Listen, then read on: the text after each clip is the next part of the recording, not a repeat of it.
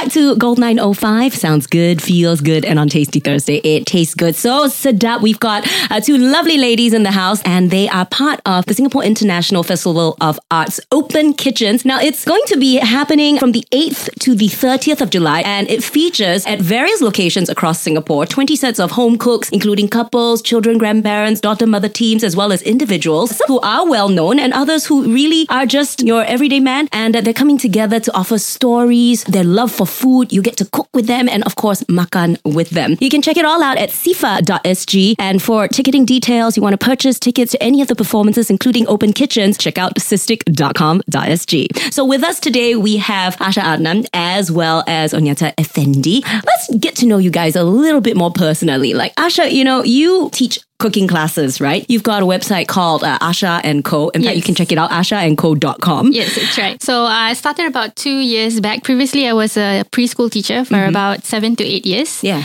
I quit my job and basically took some time off. I went on to upgrade myself, to learn, and I realized there was a bit of a gap on how adults learn. And I just thought like maybe it's something that I could share. Making the leap from small children to big people.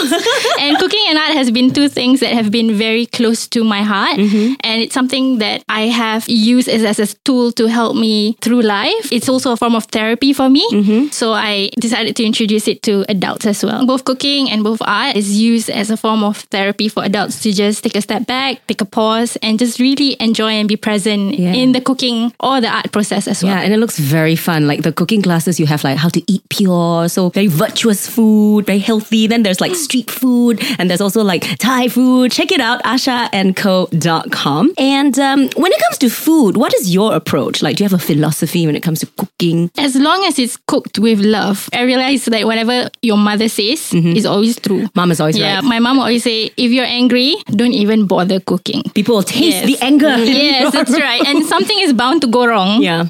So I think when you eat something which is made out of love, you can actually feel it. Although it can be like a simple bowl of instant noodles or just a plain sandwich. Yeah. And what about you, Oniatta? You are a drama educator. Also, you have your own fashion business, don't you? I just only started. And you specialize in batik. Yes, that's right. Now, I'm looking at what you're wearing today. Gorgeous. You've got a real sense of style. There's an aesthetic going on. So tell us a little bit more about that side of your So that's life. called Baju by Oniatta. I had no other idea but to call it Baju because you wear Baju every day, right? Yes. It's dedicated to kind of revive the way batik is worn and appreciated. And I think batik is something that's been around for the longest of time. And every time I ask people, what are your associations with batik? I get three answers. One, those house coats you wear. Yes, the one koyak at the armpit. And then the more koyak, the better. Is it the baju butterfly? Is it? Baju butterfly. Secondly is the one where you go and wash clothes by the river. You go and wrap around like towel like that, berkemban, right? Yes. And the third one is the death cloth, when you get covered by a brown cloth when you die, Yes. So I said, no, this needs to change because I think there's a lot of narratives woven in these pieces, especially the ones that are hand-drawn. And it started with an obsession because I was buying too much and my wardrobe was too full. And I decided, you know what, maybe I'll just make like a couple of pieces with my tailor there and see whether it sells. And it did. Wow. So with 12 pieces at the start, we now produce every couple of months. And there's a very niche group of people who actually appreciate this. Yes. And where can we find your pieces? I'm really terrible. No, I mean, I don't have an online presence like .com don't have. Right. We're on Facebook and on IG, Baju by Oniatta. And I have been going very personal with this. And there are people who says, hey, can I take a look at your pieces? And when I have that time, I bring my whole barangs to somebody's house and I just put it there and we have chats and I've made new friends. Batik is so personal. You need to be able to talk to someone about it. It's not something you click online, But you know what has struck me? I think that just talking to both of you, Asha and Oniatta, is that there is a close affinity with art and food, and how whether you're cooking or you're creating art, making something or designing fashion, there's always a narrative. There's always a story behind it. You can't just, here you go, wear this, here you go, eat it, and not say something about it, because there's always a story to tell. And I'm sure you guys have more stories to tell, because I did lure you in here with an ulterior motive. And what is that?